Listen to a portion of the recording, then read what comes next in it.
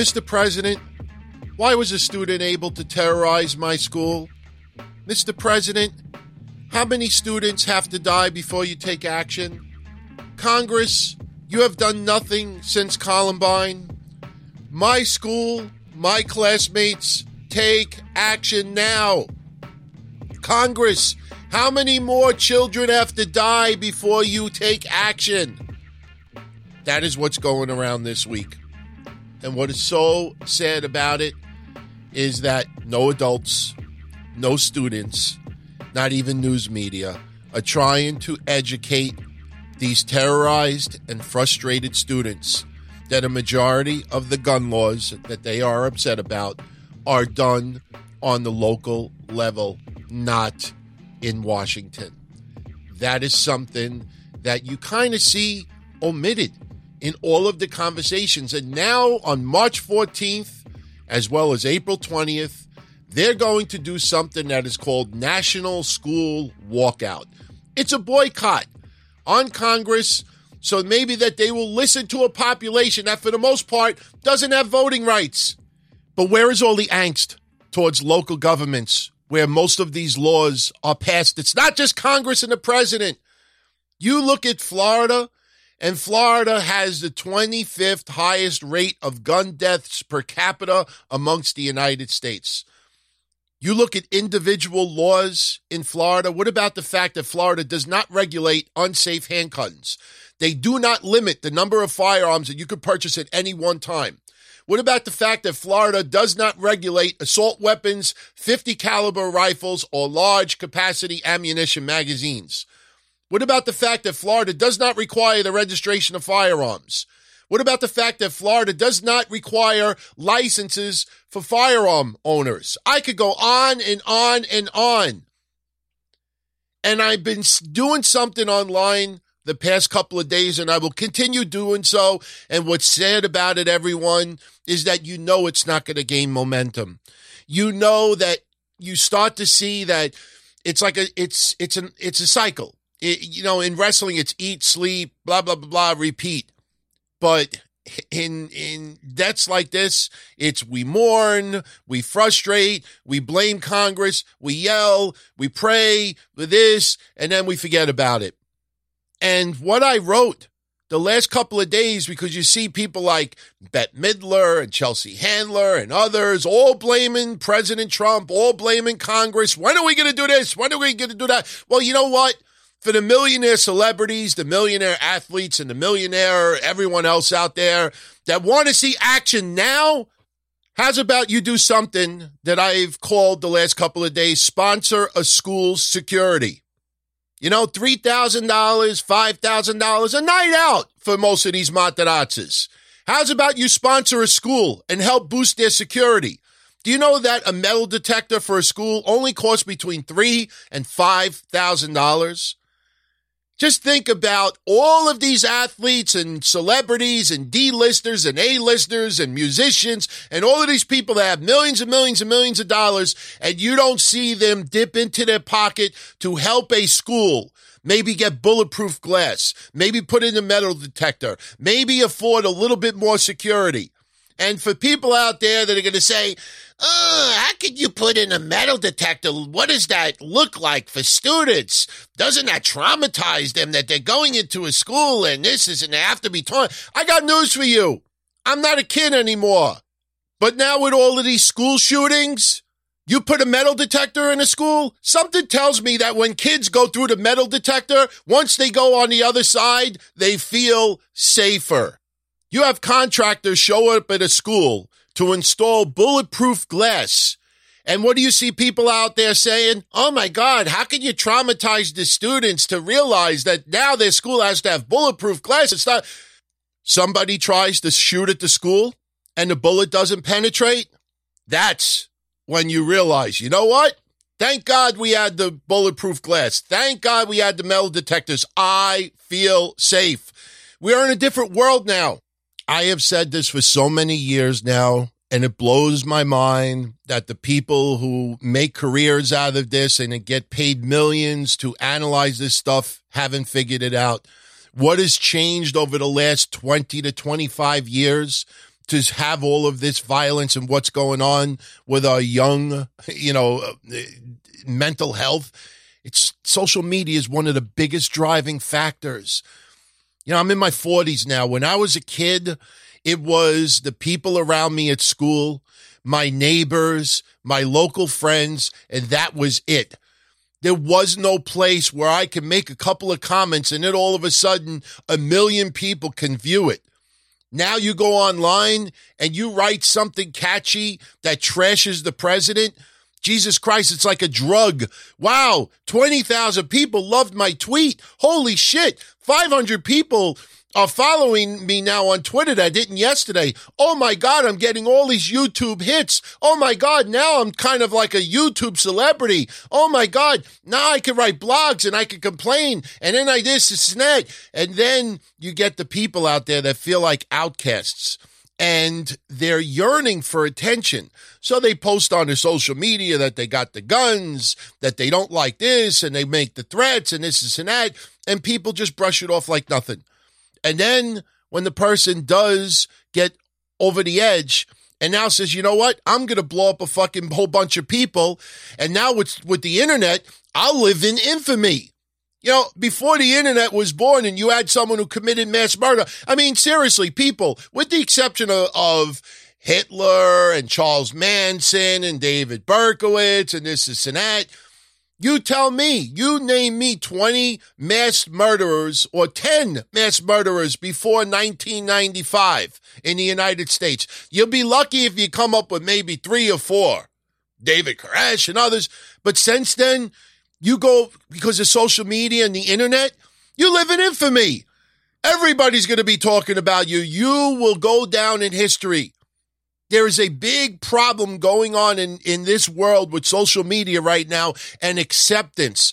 And the problem is that with social media, everybody's in a little fantasy world. How many people don't go out anymore? They go to school or they go to work and they come home and they spend all night long on Twitter, Facebook, social media, writing one-line phrases, posting their food, posting selfies, trying to get attention, this and that, making it. It's a drug. It is turned into a drug. And I wrote this yesterday, and this is what's sad about it. I'm a nobody. I don't have no blue check mark next to my name. And I've had a few people that are friends of mine that do have the blue check mark, and they've contacted me privately like, hey, dude, why don't you get Twitter verified? You'll get more people to pay attention to you. Other people who are Twitter verified will see your tweets because there's settings on there. You see a lot of celebrities that they'll respond to other people with check marks, but they usually won't respond to anyone else because they got a setting on their computer that they will only see verified people with their responses for the most part. And when you're a celebrity and you got millions of people following you, I totally get why you would want to sift out some of the spam that comes in. I mean, it's just common sense. But when you're a nobody, you could write the most powerful common sense thing out there. You might get 10 or 20 people that'll retweet it or like it. But for the most part, you don't get noticed. But you write something that is trendy, like bashing the president, something like that. Holy shit, you have people all over the place responding to you. People are coming up with, once again, to see something, say something. Last couple of days especially, hashtag, see something, say something. This guy, Nicholas Cruz, that shot up the school in Florida, he had the Facebook page, he had the social media with all of the guns and this and that. And it wasn't like he only had 10 followers, so nobody knew about the photos. I don't recall the last couple of days anybody reporting that people were notifying the authorities about all of these assault rifles and photos that he had online. No, you saw some students that, he had this gun collection, this and that. Nobody spoke up. One person did report a comment that was posted on YouTube where he said that he wanted to be, or he was going to be, a professional school shooter. And now there's reports that the FBI did not forward that information to the local FBI, I think in Miami, and maybe this could have been prevented. You don't know. But the bottom line is, and this is what I said the last couple of days to prove my point, I wrote online, hashtag see something, say something. If you see anything suspicious on social media, photos of someone bragging about their assault weapons. You got to understand something. There are 100 million Americans that own guns legally. 100 million. And you look at the sick son of a bitches that commit this stuff. A lot of the young students who have shot up schools, which we'll get into a little bit later, they didn't own the guns legally. Change the gun laws all you want. You think the black market is going to go away? You think that that's going to prevent them from, it might make it a little harder, but if they really want to do it, they're going to do it. But again, you protect these schools more. Celebrities, millionaires, you don't need to write out a big check. What's the matter? The $10,000 limitation now on the Trump tax plan that you can't write this stuff off? What's the matter? You can't, come on. Sponsor a school in the United States and help them boost up their security. Stop with this, we don't have the money. We're in debt. Get in your fucking own pocket and donate. Sponsor a school. They just want to talk a good game. They want to play the role. They want to come across to everyone that they care. But at the end of the day, you tell them to dip into your pocket and actually do something about it. Why do you have to wait for Congress? Why do you have to wait for Congress? There are so many things that could be done right now to protect schools more. And you seeing anybody doing it? You see people doing interviews, but that's it. So when you see students wanting to march, understand something. The students have the right motives. The students have the right intentions. They are the ones that could be ultimately victimized. But you look at everybody else that is above the age of 18 or 19 that is speaking out on this, and you realize the lack of true motives of what they want to do, or the fact that they just want to talk a good game and look like they really care, but yet when there's countless things that could be done. People asked me the last couple of days, what would I do with the schools? Obviously, I said the bulletproof glass. Obviously, I said the metal detectors. And one thing I will let everybody know later, probably coincidence. Some people might think it's common sense. But I was doing research over the last couple of days. And by the way, welcome to this edition of Blah, Blah, Blah. I am Don Tony, and I am back. It is February 17th. I want to thank you very much for listening, as always. We're going to get into other topics as well, but this is obviously a very big topic to discuss, and I am just speaking my mind. I don't have notes in front of me, bullet points. It's all in my head. However it comes out, it comes out. Yes, I have a couple of articles in the back burner that I'm going to get into while I say some of this stuff because I want to make sure my facts are correct. Not like all of these people and places the last couple of days. Do you realize there's 18 school mass shootings since January 1st? That's not true. Not even close. So I did my research. So I wanted to have some actual research in front of me. But I was looking at, and I was curious to see how many mass school shootings that have taken place over the last 25 plus years in the United States. And, you go on some websites and, it's very unclear. The facts. Somebody could have been outside of school. There was one where an adult was like 30 years old. He was in the parking lot and he committed suicide.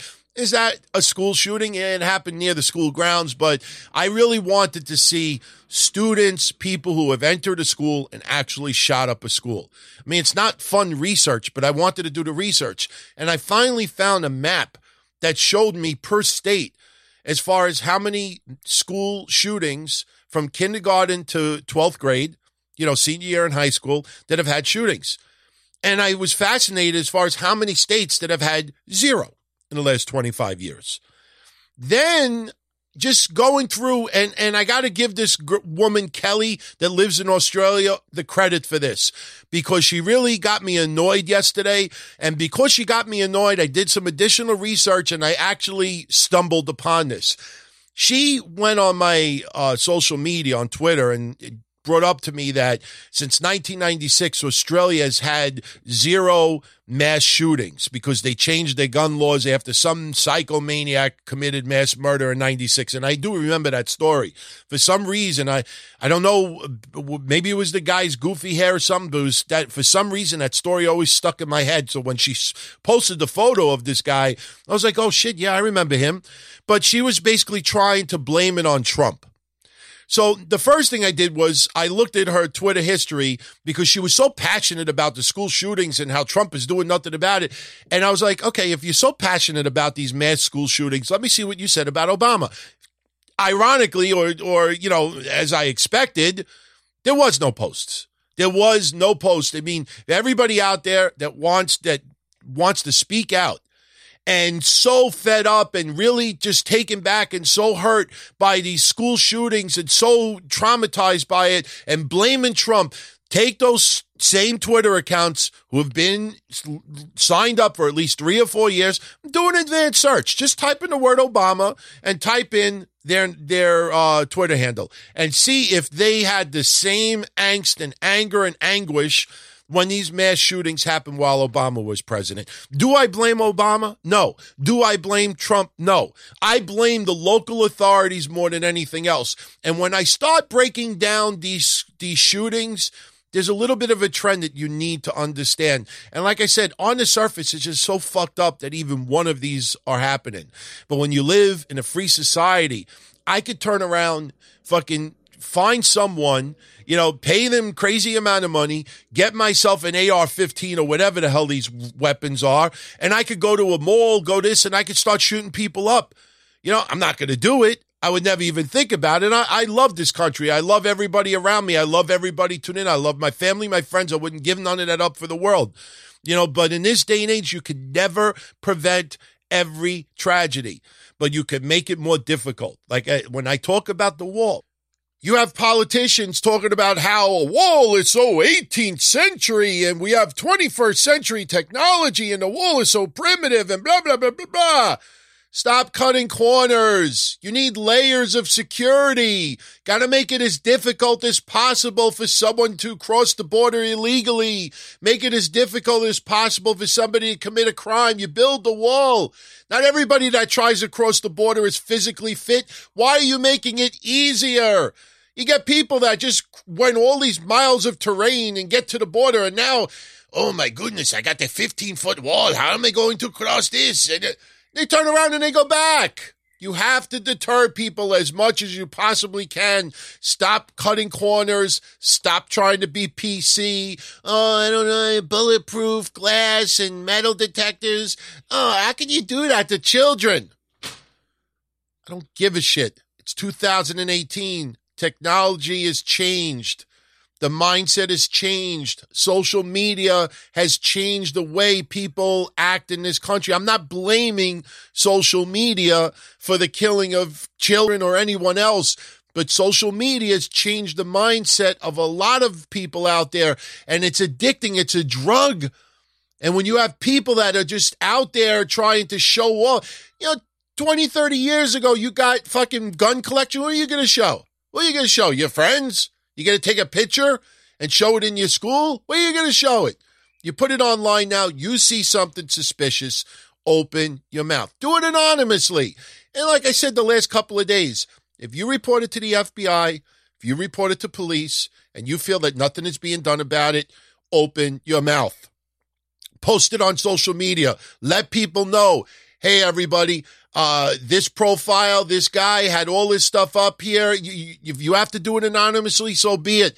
But man, stop with the fear that if you say something, you're not going to look right or you're going to look racist and stuff like that. After a tragedy, everybody plays Monday morning quarterback. Prevent future problems now. Like I said, change the security system. Have students have an ID. You show up at school without an ID, then you have to have a teacher or somebody or someone in that school that knows you or vouches for you or can verify that it's you before they let you in the school. School ID, bulletproof glass, metal detectors, have more security. How do you have only one security guard for that high school complex or in Florida? I was listening to reports that there's over 3,000 students. You should treat schools like daycare centers. I write insurance for daycare centers. And how it works in New York is that for every number of children, I don't know if it's 6 or if it's 4.5, but for every number of children that you have at your location, you need one adult.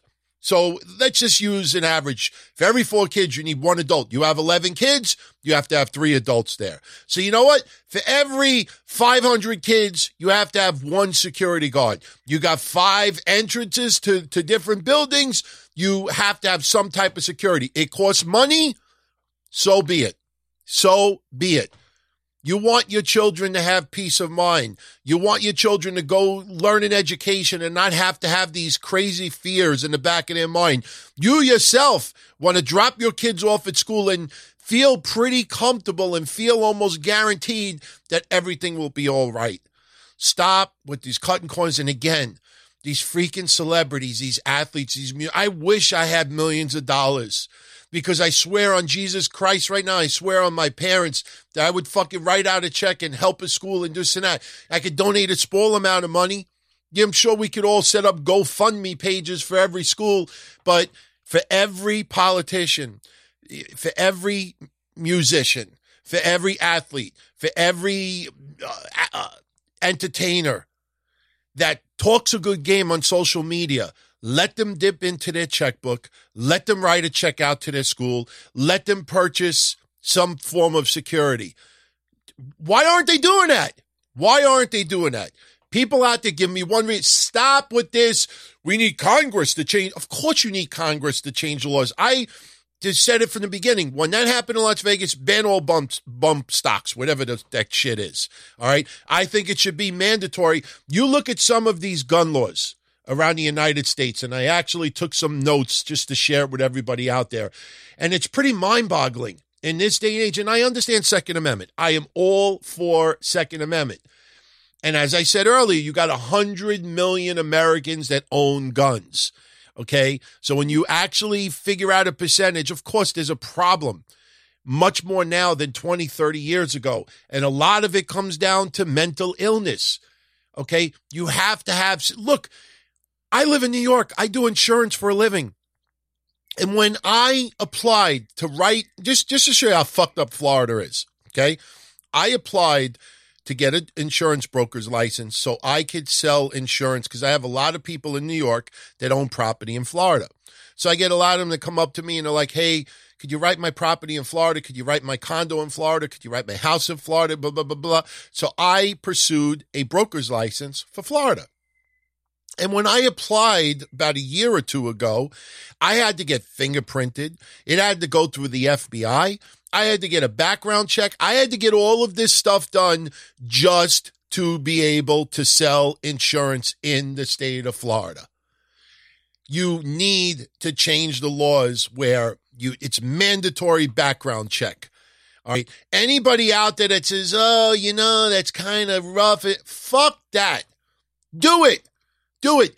I guarantee you there's not going to be one politician out there that is going to lose their seat because they decided that everybody that owns a gun or purchases a gun in the future has to get a background check done. The problem is that it is such a gigantic expense and procedure to do.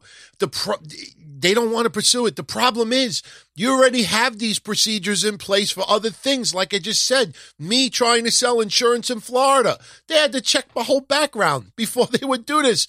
Come on. Everybody should be able to have a background check required. You have mental issues, you have depression, you have anything that gets logged through law enforcement, through the courts, through a physician, there's got to be a database where it's noted. Look, painkillers, opioids, everybody's talking about that these days. I go to my doctor now because of my car accident. My doctor goes on a computer in New York State and looks up a database that sees every prescription that I had filled under my name. And he checks that before he even considers giving me a prescription for anything. Because, number one, he wants to make sure I'm not abusing something. Number two, he wants to make sure that I'm not taking anything that could obviously mix with another and have harmful effects. And another reason is they want to make sure that I'm not being prescribed for anything for depression or this and that. You have a database. You have a database. You want to apply for a gun? You apply for a permit. All right? Come on. This ain't like, oh, I want to get my driver's license because I want to buy a car this weekend. Or, oh, I need to get my license for this and that, or a permit because I want to start building on my house, or I have a homeowner's clause, or this, that. You want to buy a gun?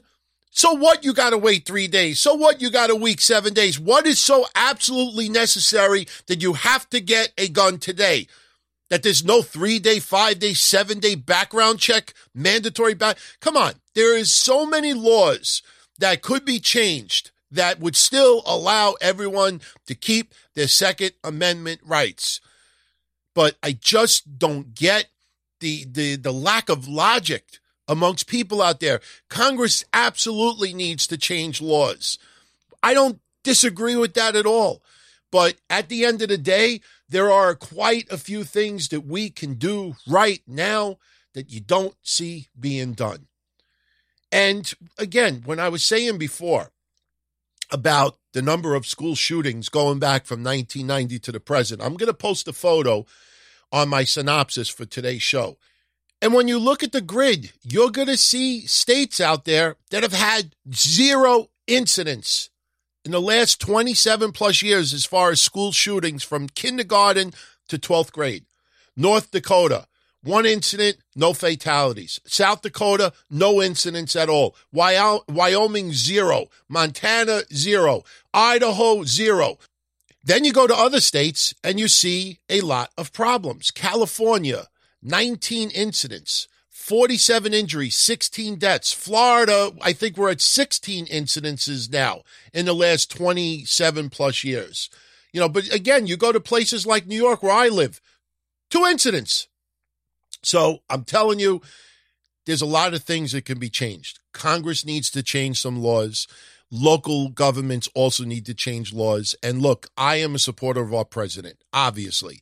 I have criticized our president as well for some of the comments he said in the past and some of the actions I don't agree with. But in a case like this, I mean, if you're going to say that the Republicans have blood on their hands, then you also should have said it when Democrats ran the whole game.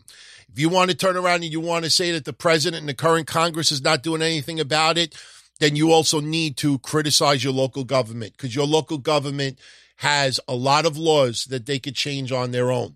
I mean, just do a simple Google search and see some of the things that your local governments have passed. I mean, I focused on Florida this time around because of what went down this week. And it's such a tragedy. And yes, it can happen again, of course. But there are measures that we can take now to try to minimize it as much as possible. And I'm sorry for getting a little bit loud on this. I mean, what I say over here, I'm very passionate about. I mean, it just really bugs the shit out of me when I do research and then I see what's floating around. The one thing that the last 2 days, again, I said this earlier. How many of you read the last couple of days that there have been 18 school shootings since the beginning of the year?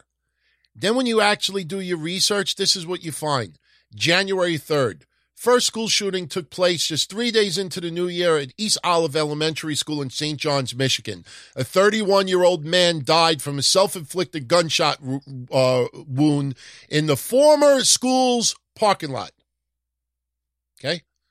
Not inside the school. Not student-related, but they included that in the 18. January 4th, Seattle, Washington. A gunshot was fired at the New Start High School in Seattle, Washington. The round entered an office window, ended up lodged in a 3-ring binder. No one was injured. That was included on the list. January 10th, a teen was found dead from a self-inflicted gunshot wound in a Coronado Elementary School bathroom. Suicide. San Bernardino, California, at least 1 shot was fired, shattering a California State University classroom window. No injuries were reported. Now, I'm not trying to downplay this stuff, but you could be shooting at someone 3 blocks away, and if there's a clear distance between the school and that area, that's how it could have hit a school. But again, they try to make it come across that there's been 18 shootings in schools since this year. And I'm only up to January 10th, and I already read the first 4, and it's not directly related to the school. January 10th, Denison, Texas. A bullet was accidentally fired through a classroom wall at the Grayson College Criminal Justice Center. No one was injured. All right, first 5 that I mentioned. Listen to the details behind it. January 15, Marshall, Texas. Gunshots rang out at the Wiley College campus in Marshall. A bullet went through a residential hall's dorm room. No injuries were reported. So when you got to do your research, everyone. You can't just read things you see on social media and interpret it as fact, because usually there is a lot more details behind it that you're not aware of. And like I said, you feel so bad for what these students are going through right now, especially in Florida. And they want to do, a walkout, a protest because they want to feel more safe. Fine. But they are naive. They are still learning. They don't know other than what is told to them or what they lived through with experience. We need more responsible adults. We need more responsible parents to educate them a little bit more.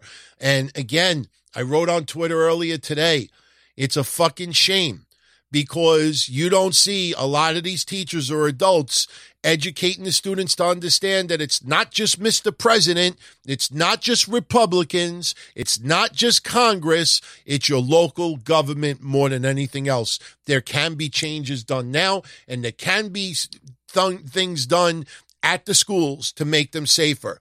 I was talking about security guards earlier. Come on. You talk about all of these former vets from our military who are unemployed right now.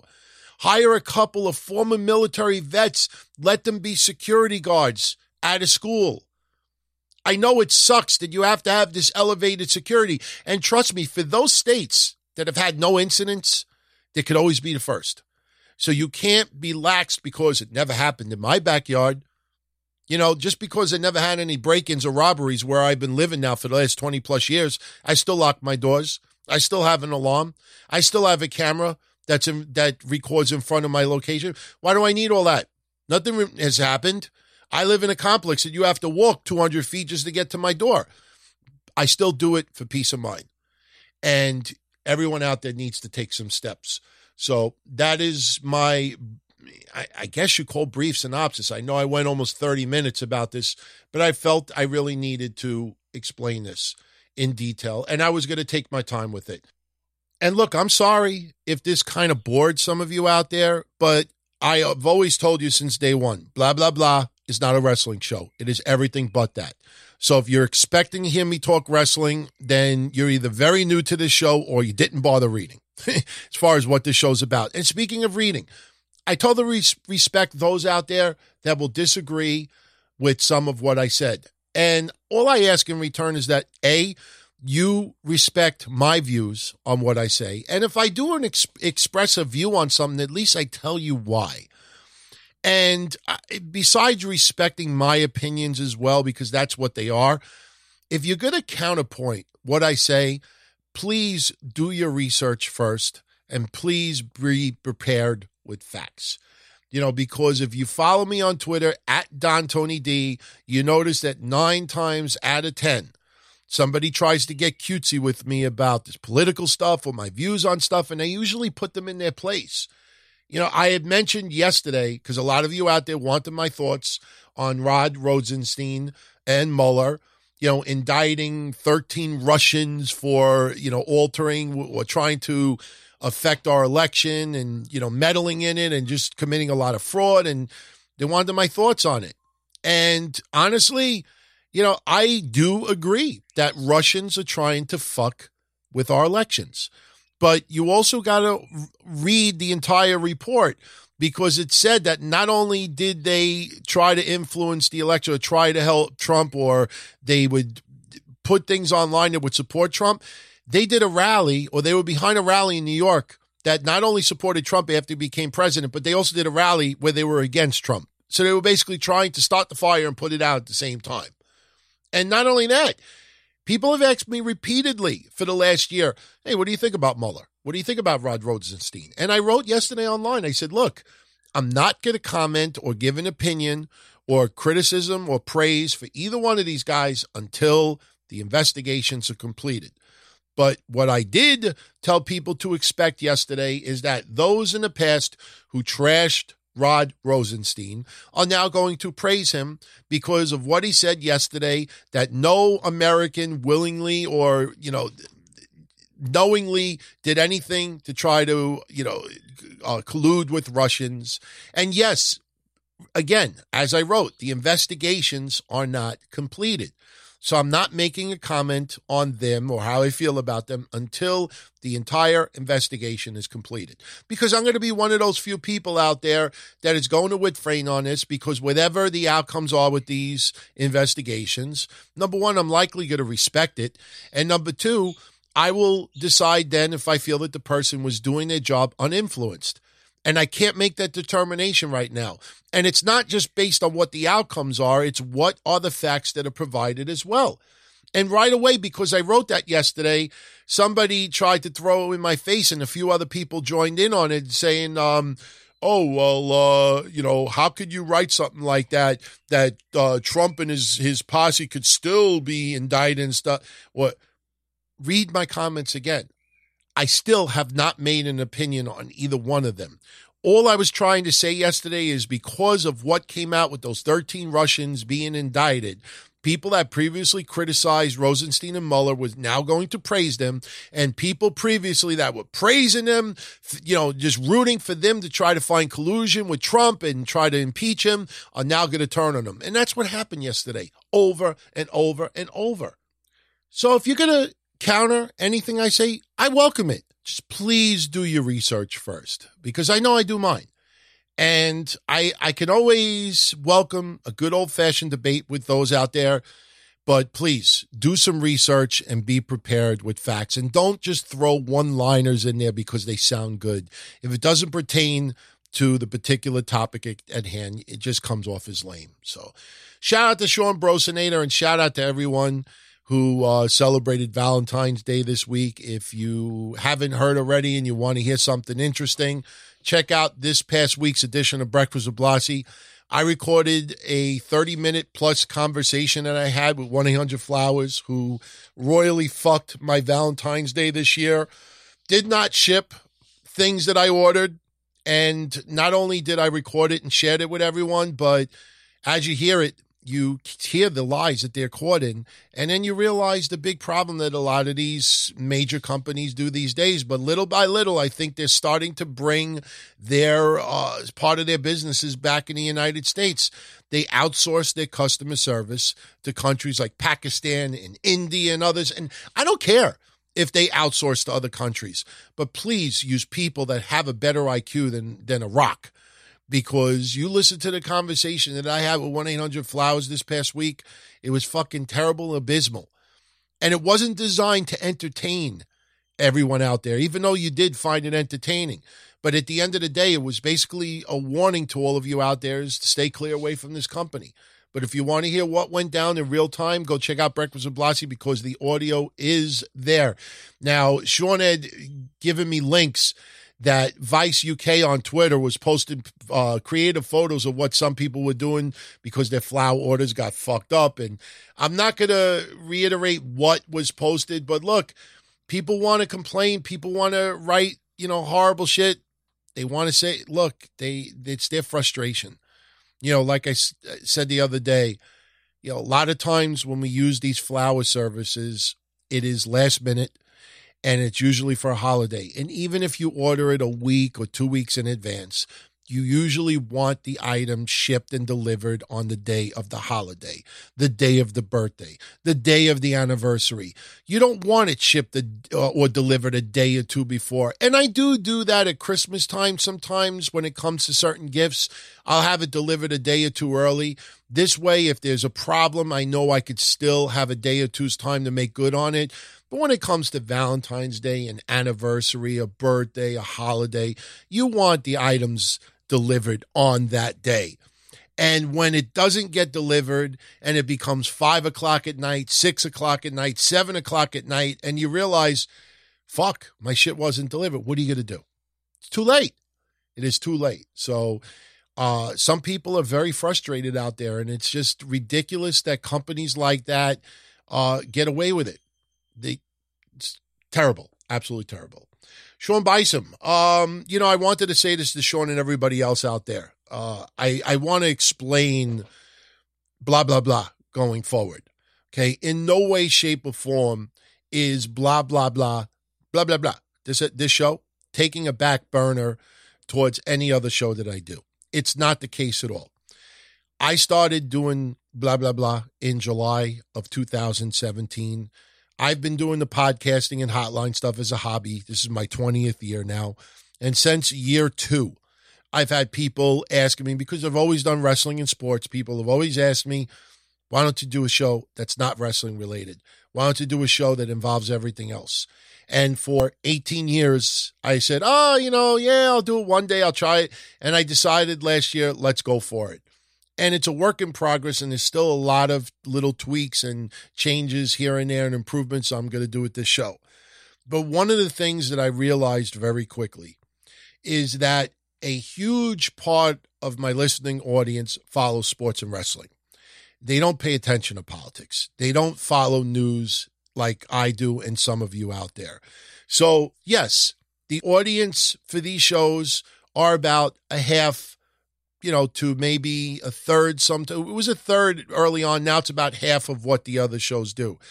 But when you realize that we get 150,000 to 200,000 downloads in some of the shows that we do and other topics, it's still a huge audience. So believe me, it had nothing to do with that. But what I did notice more than anything else is that the difference with the other shows and this is that when it comes to wrestling or it comes to sports, in sports, there's a season. So as the season progresses, people have streaks, teams have streaks, people go up, people go down, people get traded, there's news, there's topics, and there's always something changing as every day goes by. When it comes to wrestling, it is an ongoing soap opera. It's a story. So storylines change, people jump rosters, so there's always something different to discuss. And what I did not want to have happen on this show is every week me talking about Trump. Every week me talking about gun control. Every week me talking about a particular topic here and there. And the problem is a lot of the topics that are going around that are being discussed even this week are the same topics that were discussed a week ago, 2 weeks ago, a month ago. And this show is not a recap of the news of the week. It's particular topics, it's views and opinions of what I have on certain things. So I don't want it to go into a schedule where it has to be done every week or it has to be done every 2 weeks. I mean, on average, I plan on doing the show going forward every week to 2 weeks. It's going to depend on how much news breaks, how much, there's topics as far as things that need to be discussed. And that's basically going to be the format. The only reason why it seems to be dropped on Saturdays is because on Mondays I work and I have the Don, Tony, and Kevin Castle show. On Wednesdays I have Breakfast with Blassie and I work. Tuesdays, Thursdays, and Fridays I work. The weekends I spend it more with my girlfriend than anything else. I have 2 parents that are getting up there in age, that their health is not doing all that well, so I try to spend time with them a day or 2 during the week as well. I have a history show that I prepare, so Saturday seems to be the best time that I can do this. So while my girl is still sleeping, hey, I'm up here Saturday morning doing a little bit of blah, blah, blah. So I don't get a day off ever, but I'm not complaining. I'm doing this because I like doing it, and I see the amount of audience that tunes in. And I don't find myself any more superior than any of you out there. A lot of us share the same opinions on a lot of topics. A lot of us disagree with each other. But everybody seems to have, an intelligent mindset behind them. And I enjoy doing these. But it will not be on a schedule where every week it's going to tune in and this and that. It's going to be every week to 2 weeks, depending on where it's needed. But I just wanted to clarify that because a lot of you out there were wondering, was I considering getting rid of this show entirely? Absolutely not.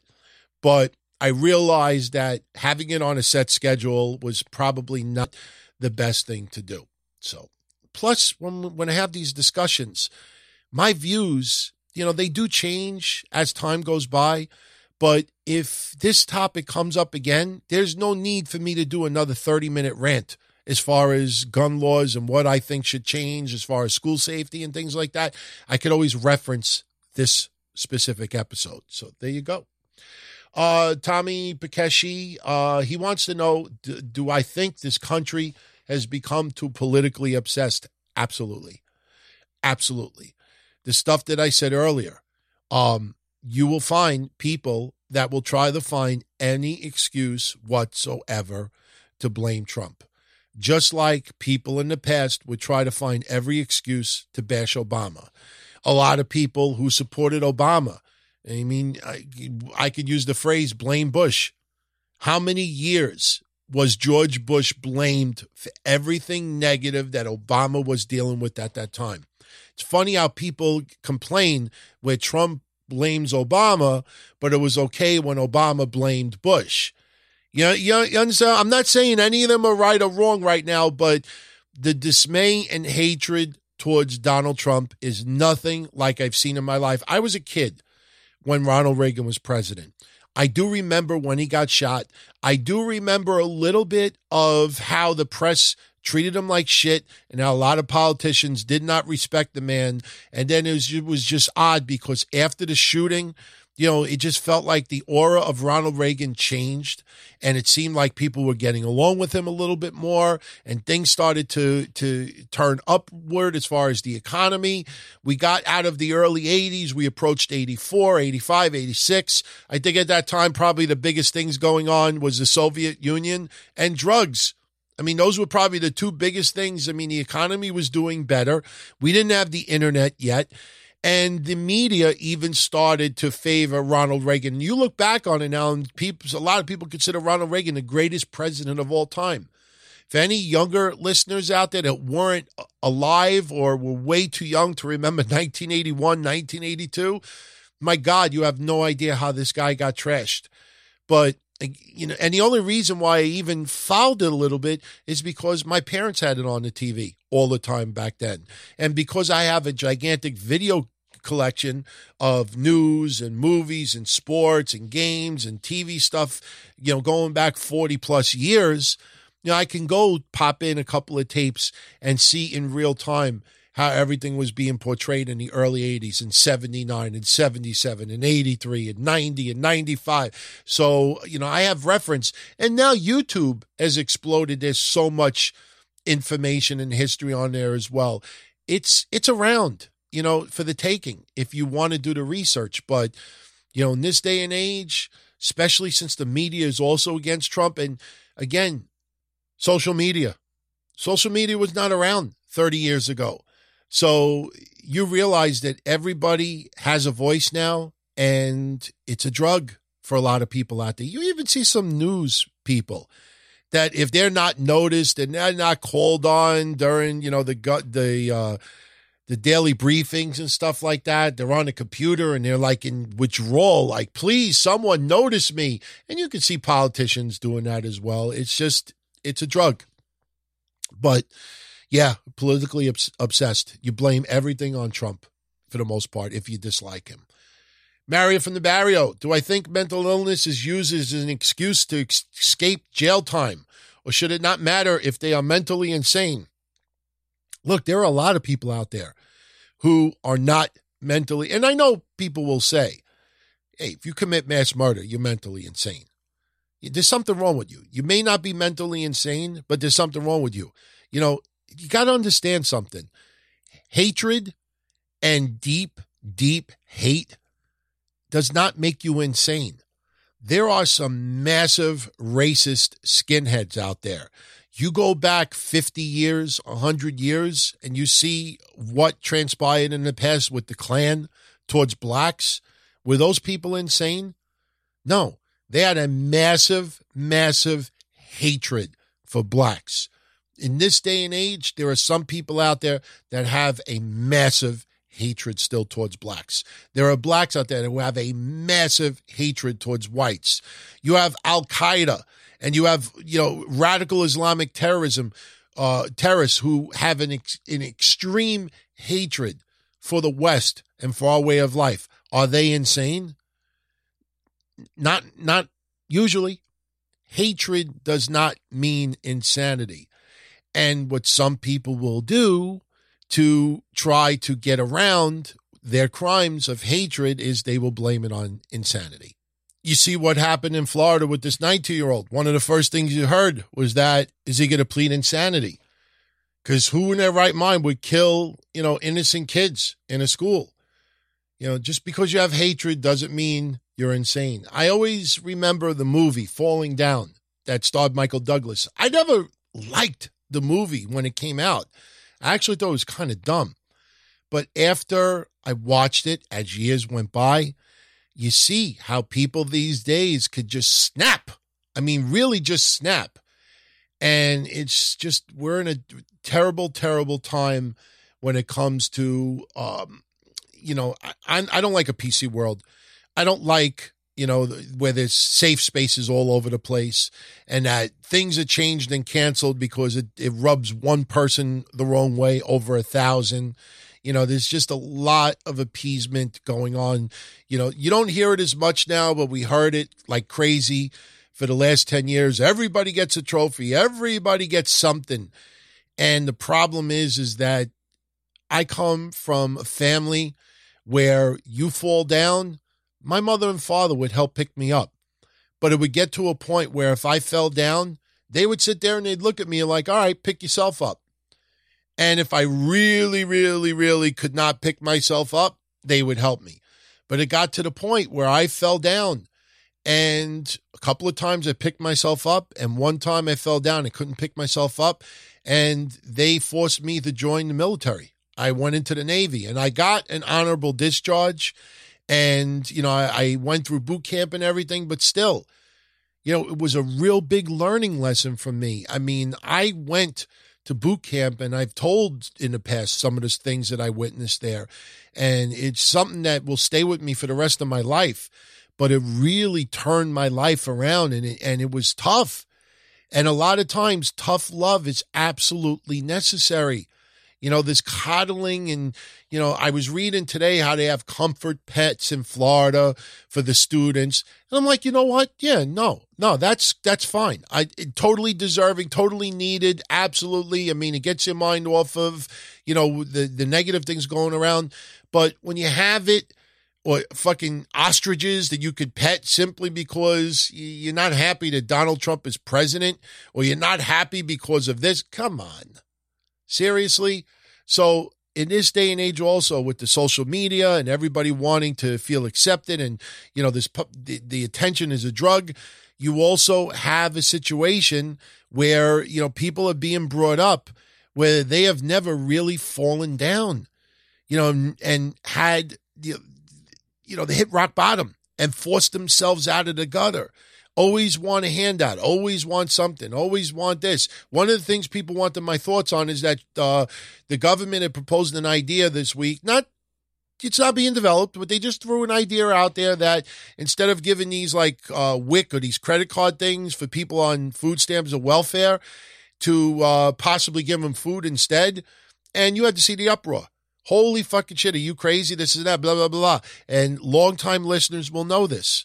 I always told this story. And it's cool that I get to bring it up now because people out there have heard me tell the story before. So it's not like I made it up simply because of what you heard in the news this week.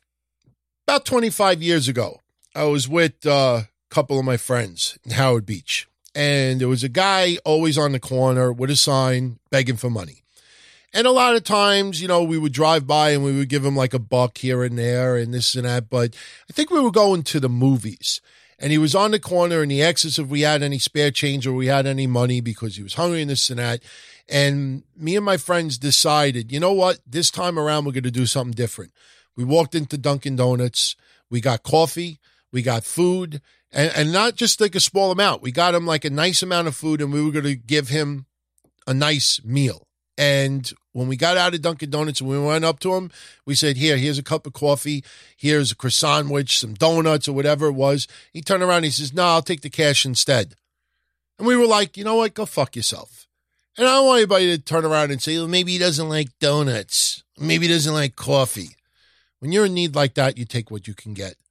Or you at least say thank you. And do I agree with this idea of giving people food instead of cards? No. But the outrage and the overwhelming negativity was that, oh, well, why can't you allow people to choose what they want and this and that? Food stamps and things like that are supposed to be a temporary fix. It's not supposed to make you feel as comfortable as hell. There's a famous person from yesteryear that had said, you want to get people out of the gutter, make them feel as uncomfortable as possible. And sure, you don't want to torment people. But the thing is that when you make people feel I remember food stamps. I used to work at my father's store as a cashier at 18 years old. I remember people walking in and some would have food stamps and they would feel so embarrassed to hand over a paper food stamp. And we would accept the food stamps, but it was supposed to be kind of embarrassing to have something like that. Now these days, people fucking go in there, they laugh, they brag, they buy cigarettes, they buy alcohol with it. Not everybody, but with that said, though, I don't like the idea of forcing people to take certain type of food, even though, you go to public school and you bring your kids there and you pay $5 a week and they get to eat lunch. You don't get to choose, hey, you know what? I want my son to have Salisbury steak this week. You get whatever is being served. But again, I still disagree with that, though. Diogo Nobre, why are people praising the minister of propaganda of North Korea? Is it because she looks human and not a complete wacko like her brother? And he knows that they hate Trump and Pence, but this is ridiculous. What happened to fair and balanced reporting? At least explain who she is and what happens in her country. Look, the news media for decades and decades and decades have romanticized some leaders of yesteryear who are whack jobs, who are tyrants. And it's very dangerous to watch CNN and other networks humanizing anyone involved with North Korea. I watched some of these clips where they called the sister of the leader of North Korea the Ivanka Trump of North Korea. I mean, do they realize that goes back to North Korea? And that makes them feel even more humanized. That makes them feel even more legitimate. I don't care how nice she came across on TV. You don't humanize and you don't legitimize anybody that's affiliated with the North Korean government. That's careless. That's ridiculous. And honestly, it just shows you that these news networks were more interested in landing an interview and getting a buzz for themselves than actually using common sense. And it's a real shame as far as what is going on these days with the news. But the news is part of the reason why Trump got elected to office. Because, when you may not like the guy, but when you see the term drain in the swamp, little by little, I think deep down inside, you have to admit that you're understanding more and more how bad the swamp is, not only in our government, but in media and other areas as well. Maybe the messenger, as far as who was draining the swamp, you probably would have preferred someone other than President Trump, but still, you're starting to see a lot of the things behind the scenes. And there are a lot of politicians on both sides of the aisle that are petrified that you're starting to witness this as well. And you see what's going on with DACA. I welcome anybody out there that's interested in my views on DACA. Go back and listen to one of the early episodes here. And I made a prediction as far as what was going to happen with DACA and Congress. And to this moment, it is happening exactly the way I predicted. I mean, it's terrible what's going on right now. But look, we can only worry for ourselves, and we should concern ourselves for ourselves. And, just try not to get stressed over everything that's going on. Try to make yourself and the people around you a little bit better, and just try to be happy as much as you can. My New Year's resolution for 2018 was to smile and be happy as much as possible. Try not to get upset over anything. And quite honestly, I'm not going to lie to you. Yes, I'm very passionate sometimes in how I talk, and I might have been loud opening up with this episode, but I'm not mad. I'm not upset. I'm not triggered. I'm just very passionate how I feel, but I'm not stressed right now. That's one thing. I will not get myself stressed. I was annoyed at 1-800-Flowers the other day, but I'm not stressed. Trying to live 2018 as stress-free as possible. I like this question. Rich Diaz, if for one day Millennials had to use payphones and home phones to communicate instead of all the technology they have now. How do you feel they would fare? First of all, I still have a home phone. And I know a lot of millennials that still have home phones. All right, some customers I deal with that I talk to, they give me a cell phone and they give me a home phone. So home phones are not a big deal. And honestly, for payphones for a day, I don't think it would be that big of a deal as well. But if someone out there was forced to go buy payphones for a good month, maybe someone young out there got punished and they got their smartphone taken away, it'd be interesting to see how they would handle it. Making phone calls, I don't think would be as big of a deal. I think it's just going online and communicating with people through the internet. I think that's probably more than anything else. Because, you may not be able to text message and, you may not be able to use your cell phone to call. But if you still had access to a computer and you could still instant message people and chat online and go on social media, I think that is probably the bigger deal right now. And it would be interesting. I mean, I wish more parents would do little challenges here and there to see if their kids could stay off of social media for a week. The problem is, in this day and age, social media, for many out there, are the only way to communicate with friends. So if you took them off of social media for a week, you basically tell them that they can't communicate with their friends as well. Now, if you're punishing them, then, too fucking bad. But still, I mean, times have completely changed from 30 years ago, completely.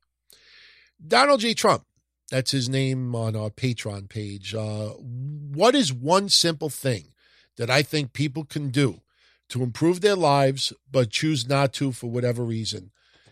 There are so many that come to mind, but one that I wish more than anything is to stop bringing up color in every aspect of life.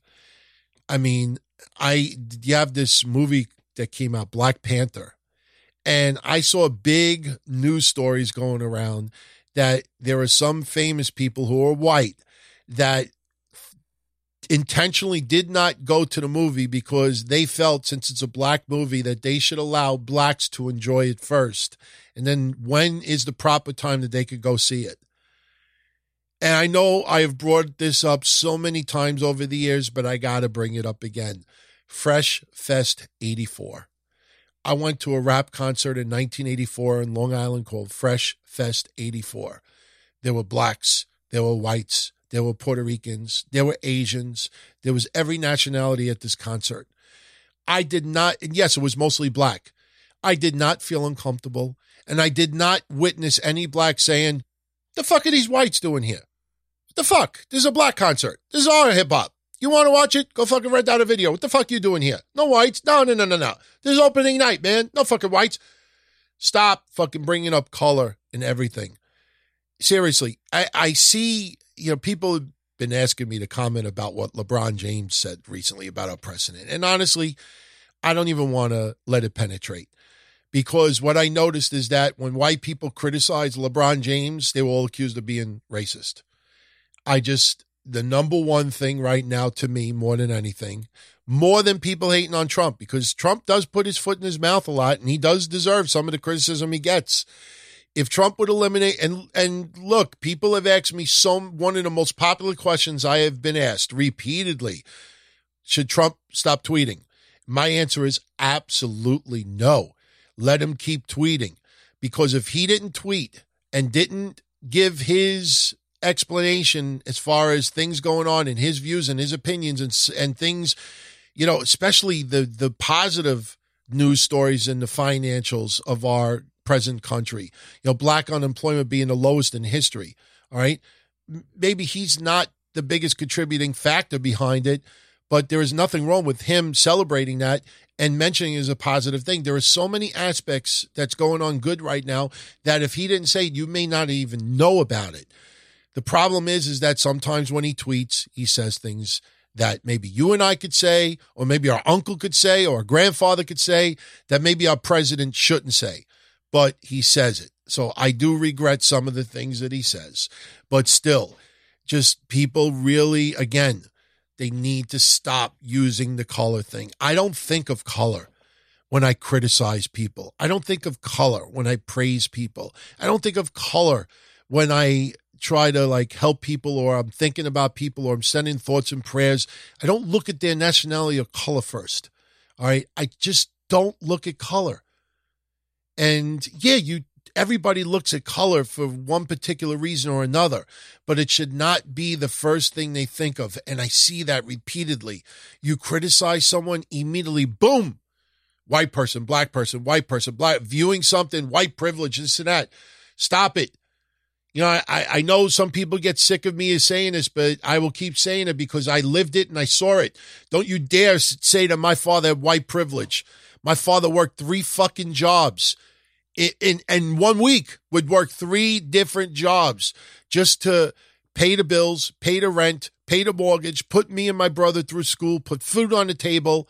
From the day I was born to 23 years old, we went away twice. One time we went to Wildwood, New Jersey. Anybody that's ever seen my personal Facebook page, you see the photo with me as a kid with the little Met shirt on. That's the weekend Elvis died.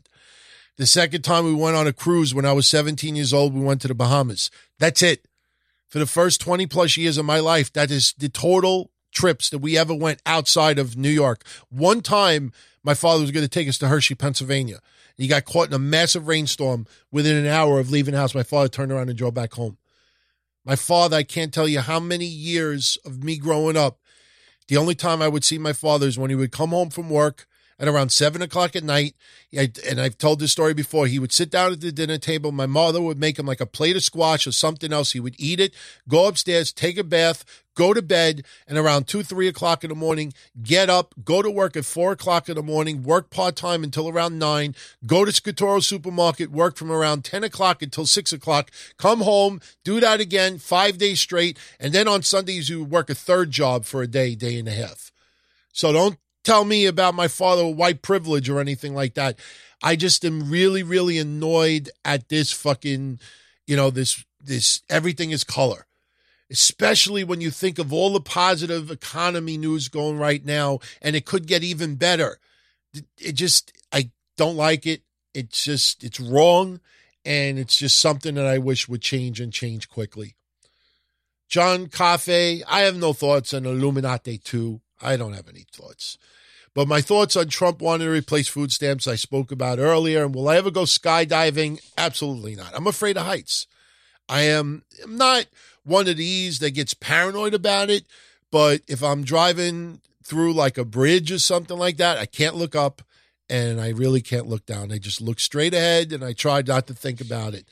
I don't know. And the weird thing about it is like if I close my eyes and picture myself standing at the top of like a gigantic building, I actually will get like nervous. And just thinking about it, I just get very, very scared. I don't know why. I never had any traumatizing experiences like that. I know when I was a kid, my grandmother took us to the Empire State Building and we got to like look all the way down. And I remember she got us these pennies that were like flattened and stuff like that. And the infamous Statue of Liberty Bank. How many of you out there as a kid, you got like a little gift, which was a Statue of Liberty Bank that fit like maybe $3 worth of change? But no, I will never go skydiving. Kyle Kazmarski, ADT. One question he's always wondered about my videotape library, which he knows includes baseball games, news, broadcasts, etc. Did I simply just record it on VHS as it aired on TV, or did I buy them? Also, how did I convert the tapes to DVDs? Because he's got a little collection of his own, and some VHS tapes that are recorded date back to 2007. Well, okay, here's the thing. A lot of the footage from the 70s and the 80s, I recorded myself. I never threw my tapes away. Sometimes I taped over things, but I never threw my tapes away. And thank God that my mom and my dad always allowed my tapes to sit in egg boxes in a garage, because they moved about 15 years ago.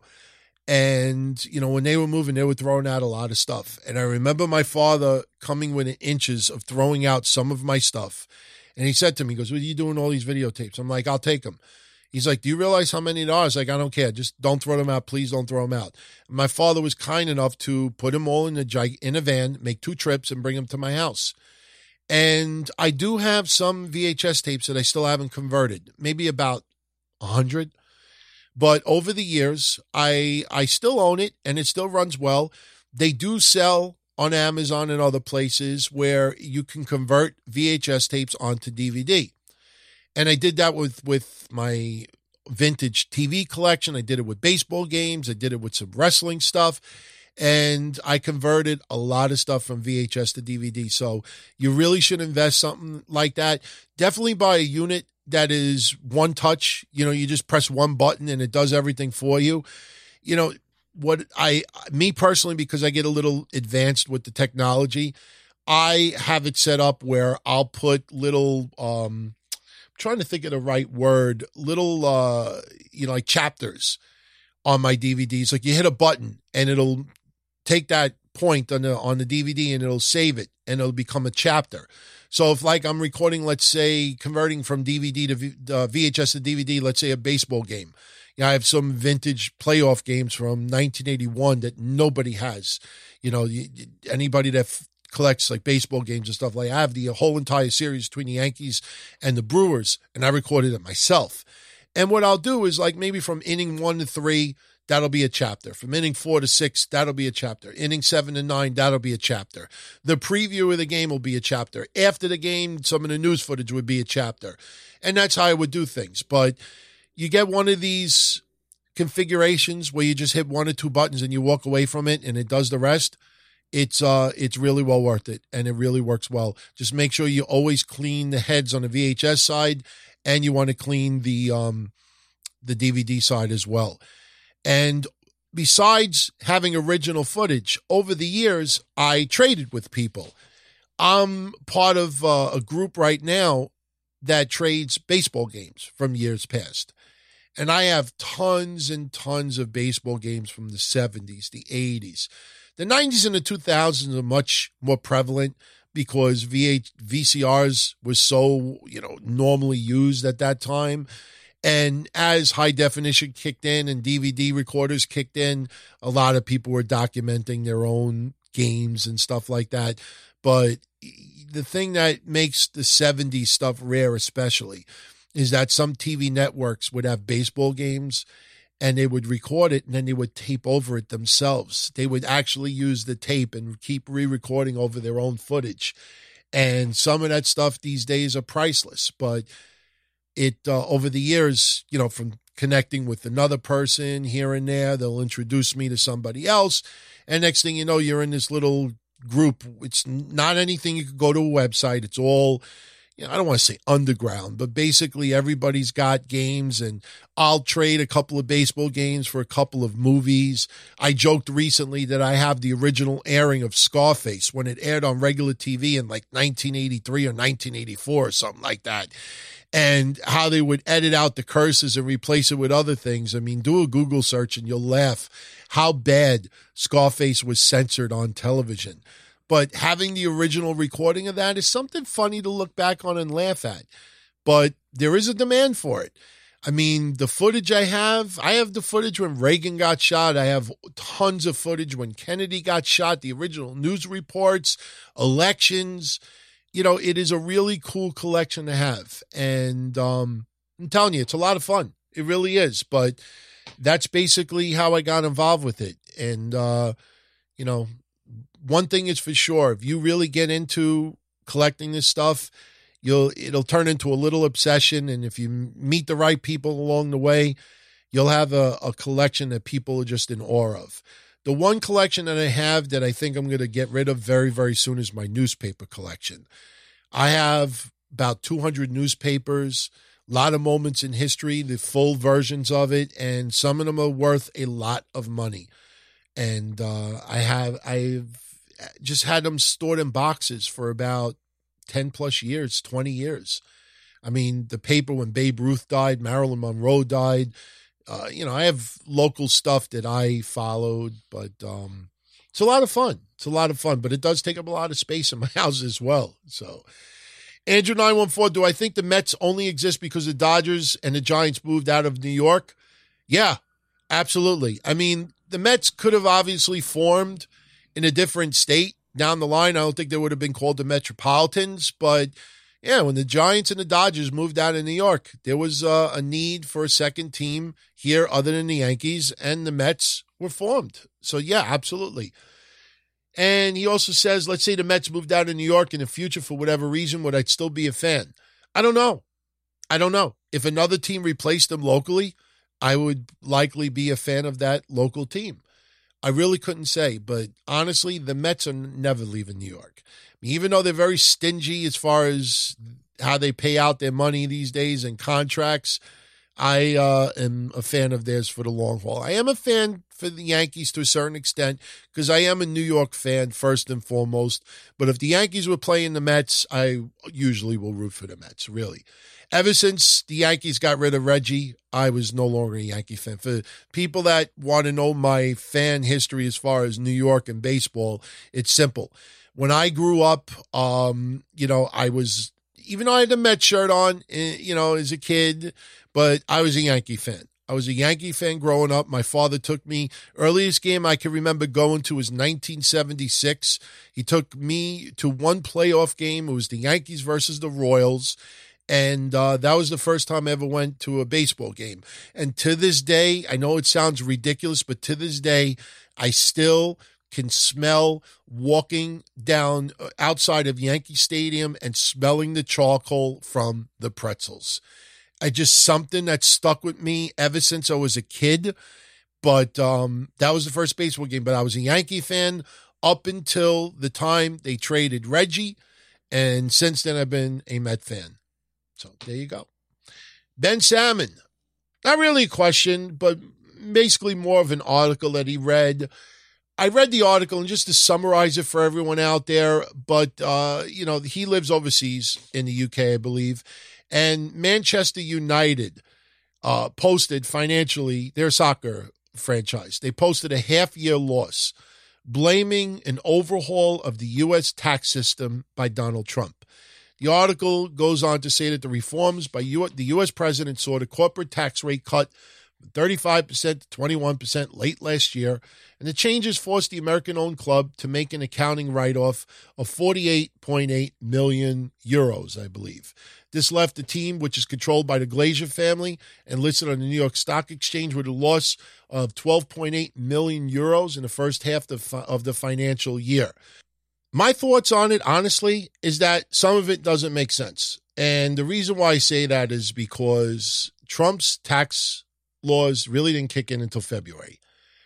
And don't get me wrong, I talked about this with my father, with the way he handled his taxes. A lot of people in New York are being burned right now because of the Trump tax plan, because the maximum deduction you could take is $10,000. And you own more than one piece of property in New York, and there's your $10,000 in property taxes, and you could only claim $10,000. So what a lot of people did before December 31st is they paid their 2018 taxes up front.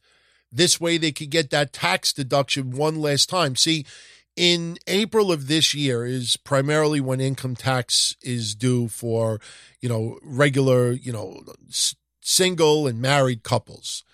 April 15th or whatever it is. Me, because I have an S-Corp, I have to file by March 15th. But for the most part, for singles and couples out there, it's April 15th.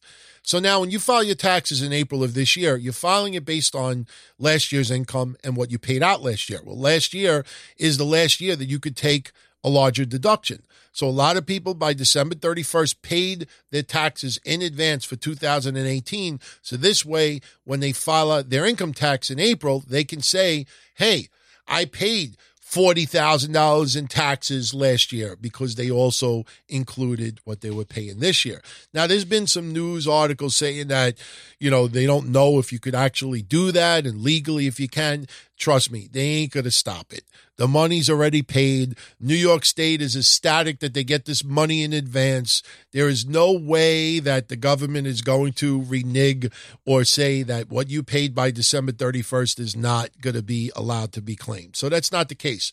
But what I'm getting at is that just because they claim that Trump's tax plan is why they have a loss, it didn't really kick in until February. Now if they got a loss because of the stock market, that's a little bit different. But I don't buy that that the Trump tax plan is the reason why they got the losses that they got. So I kind of disagree with that article. So Sean Brosinator, also, where do I see the top remaining Major League Baseball free agents landing since spring training games are about to start very soon, including J.D. Martinez, Eric Hosmer, Jake Arrieta, Mike Moustakas, John Jay, Brandon Phillips, and Jose Bautista. John Jay is not top Major League, free agent. He's a good guy, but Brandon Phillips is a little bit past his time as well. Jose Bautista is a little past his time. But as far as Moustakas, Arrieta, Hosmer, and Martinez, I think Martinez is almost a lock to go to the Boston Red Sox. Hosmer's been rumored to go to the Padres. I still think that'll happen. Arrieta is interesting, but, I noticed that nobody in the sports world really talks about Trump's tax plan, and maybe that being part of the reason why some of these players are still without contracts. I don't necessarily think that teams haven't offered contracts. I think some of these players are starting to, think about more these days as far as certain states to play in, because you got to remember, not every state has a state income tax. And now with deductions and withholdings and things changing around a little bit, it might be more profitable to play in one state over another. So, plus at the same time, though, next year you got Bryce Harper supposed to file for free agency and people are fantasizing with that. Look, you either have a major need for your outfield or you don't. Do I think there are 15 teams out there looking to get Bryce Harper next year? No, I don't think it's anywhere near that. I think there's probably like 7 or 8 that really have a legitimate, shot of getting him. It's going to be interesting if the Nationals try to retain him. But I think at the end of the day, what's also happening is there are more playoff spots. Some divisions, obviously, it is very, very difficult to overtake maybe the Astros or the Cubs or maybe the Yankees or the Red Sox. So if you're a bottom-dwelling team, is it really worth to invest that kind of money? Now, the Padres are a little bit different because they are building a pretty decent future. They kind of being compared to the Cubs from a couple of years ago. But there's a couple other teams right now where they're lingering around 70 wins, 80 wins, 83 wins. And they're thinking, you know what, if we could tread water and maybe at the trade deadline, grab somebody, and just make a run, they might be able to get into playoffs without investing $30 million a year or $25 million a year on a player. So I think that's why you're seeing a lot of teams not jumping the gun on some of these players. There are a lot of free agents still. But at the same time, though, a lot of them are the product of Scott Boras. Scott Boras is always holding out for major, major bucks. And I said this 2-3 weeks ago, and I think it's starting to happen. You're going to see a lot of players grab 1- and 2-year contracts. All right. Maybe not necessarily pitchers, because pitchers, they're more inclined to get injured for, long period of time with Tommy John surgery and things like that. But for other players, I wouldn't be surprised if they take a 2-year deal, test free agency a year after Harper is on the market, and see if they could get a bigger deal then. For those who are in their mid-30s, they may have to take only a year or 2-year deal with a club option. But, we have to wait and see. I will tell you that I think you're going to see a team or two come out of left field and sign some of these players simply because they got a steal. I was very surprised the Mets signed Todd Frazier. I thought they got a steal. And anybody that listened to one of the early episodes of the show, I praised Todd Frazier as one of the leaders in the Yankee clubhouse. He is phenomenal for the Mets, even if he only bats 240, 250. But I think you're going to see a team or two come out of the woodwork and really get an awesome deal and literally steal 1 or 2 of these players, even if the contract is for a short couple of years. I think some people are going to say, you know what, let me grab a 1 or 2 year deal and I'll test the waters again. Maybe I'll get a better offer 2 years from now. I remember that happened recently to, was it Nelson Cruz? I also think it happened to Mark Trumbo. He might have been another one. There's were a few players that took a 1 or 2 year deal and really ended up doing well on the market the following time. And it's also backfired as well. Who remembers Ian Desmond turning down, what was it, $107 million contract with the Washington Nationals? And that is one of those deals that, you look back on it and the fucking guy blew it. He ended up, getting a 2-year, $17 million deal instead. So, it's this day and age, I mean, things are changing a little bit financially with Major League Baseball. But again, I'm surprised you don't hear more of the current tax plan as being a contributing factor behind it. So, and we're going to wrap this up very, very soon. Anna, shout out to you. Question is, if I was asked or tasked with the responsibility of preparing a buffet or catering or a get-together or a big gathering, but could prepare anything of my choice, what would I choose? I have to go with what I know. If I had a bunch of people over my house, it depends if it's the summertime or if it's the wintertime. Either way, the one thing that I would definitely have on the table is a 3-foot Italian hero and a 3-foot American hero from my father's store. My father, his business has been open since 1982. His heroes are legendary. The Italian hero is something that is just out of this world.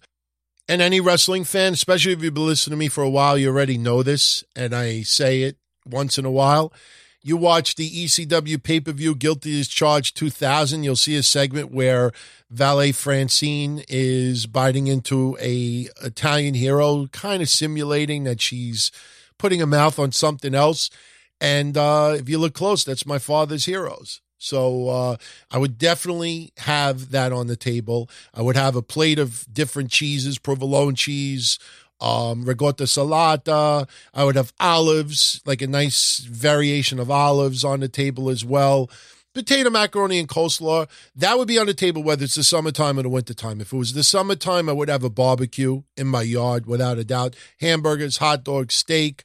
A couple other things as well. If it was the wintertime, instead of barbecuing, I would have Italian food. I would have lasagna, eggplant parmesan. Got to have a chicken dish, maybe chicken francese or chicken oreganata. Couple other things here and there as well. Maybe you'll have tortellini Alfredo, which is really good in this neck of the woods. And that would be it. I mean, when you get towards like Christmas and Thanksgiving, obviously some of the typical foods would be included as well. But that would be pretty much what I would have. And the funny thing is, I have had that in the past. So with that said, I am done. I want to thank everybody for tuning in this week. That was a fast 90 minutes, I will admit. I want to thank everybody who sent in suggestions as far as topics to cover this week. Obviously, I didn't shout every single person's name out there, but the majority of you out there wanted to hear my thoughts as far as what went down this week. My thoughts and prayers are with everybody in Parkland and everybody in Florida. I mean, what went down at the Marjorie Stoneman Douglas High School it's sad. It really is. I think just people really need to take a step back and just understand, Congress is not the only answer. Local laws need to be amended, need to be tweaked a little bit. And there are a lot of things that can be done right now with schools. I totally understand everybody's frustration. Everybody has, their different opinions as far as who's to blame. At the end of the day, it was the shooter who's to blame. People blame it on guns. Me, I feel like, okay, the gun didn't do it. It's the person who pulled the trigger. But at the same time, though, you realize this whack job's history, there should have been some type of intervention somewhere. To hear that the police were called to his house like 30 times, 30 times. It's just insane. But most important, like I said to everyone, you go on Facebook, you go on Twitter, you see someone making death threats.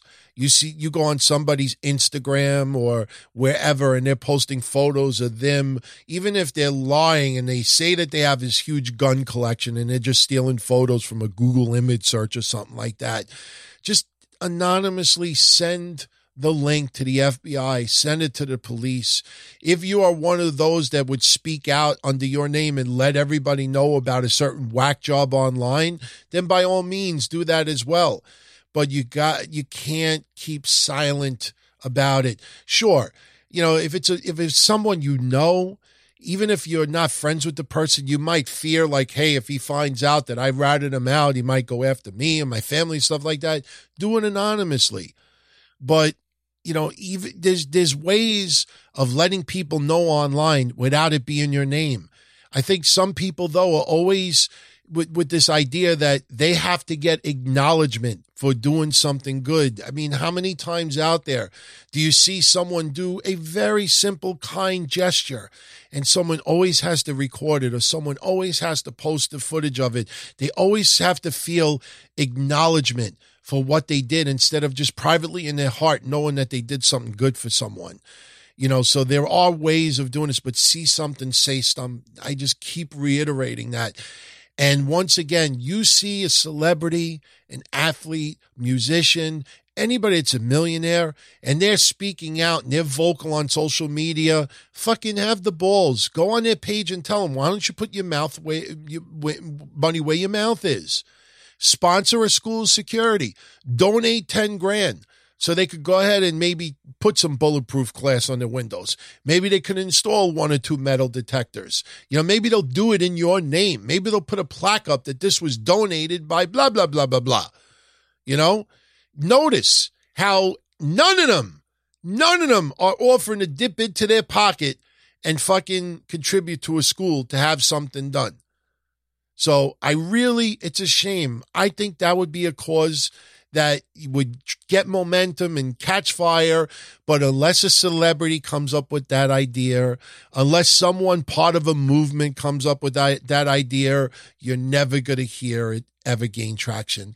If I say it, if all of you say it out there, you're not going to all of a sudden get 1,000 people on social media. It's going to be like, you know what? That's a great fucking idea. Hey, blah, blah, blah, blah, blah. Why don't you sponsor a school? Hey, you're not going to see it. Because at the end of the day, unfortunately, you and I, we have a little bit of a voice collectively, but individually, we are just, ignored for the most part. And it sucks. But, I know a lot of you out there have some really good ideas as well, not just what I said. But just keep speaking out. Keep speaking out. Sooner or later, you may catch someone's attention who may have the means of having it spread out and maybe catch a little bit of publicity. So with that said, I'm out of here. I will be back once again with your next edition of blah, blah, blah, blah. Within the next week or two, like I said, I'll pick my moment. I could feel when it's the right time to do an episode. And like I said, I thought today was a great time to do it. And please send your feedback. Follow me on Twitter at DonTonyD. My website, DonTony.com, Facebook.com/DTKC show.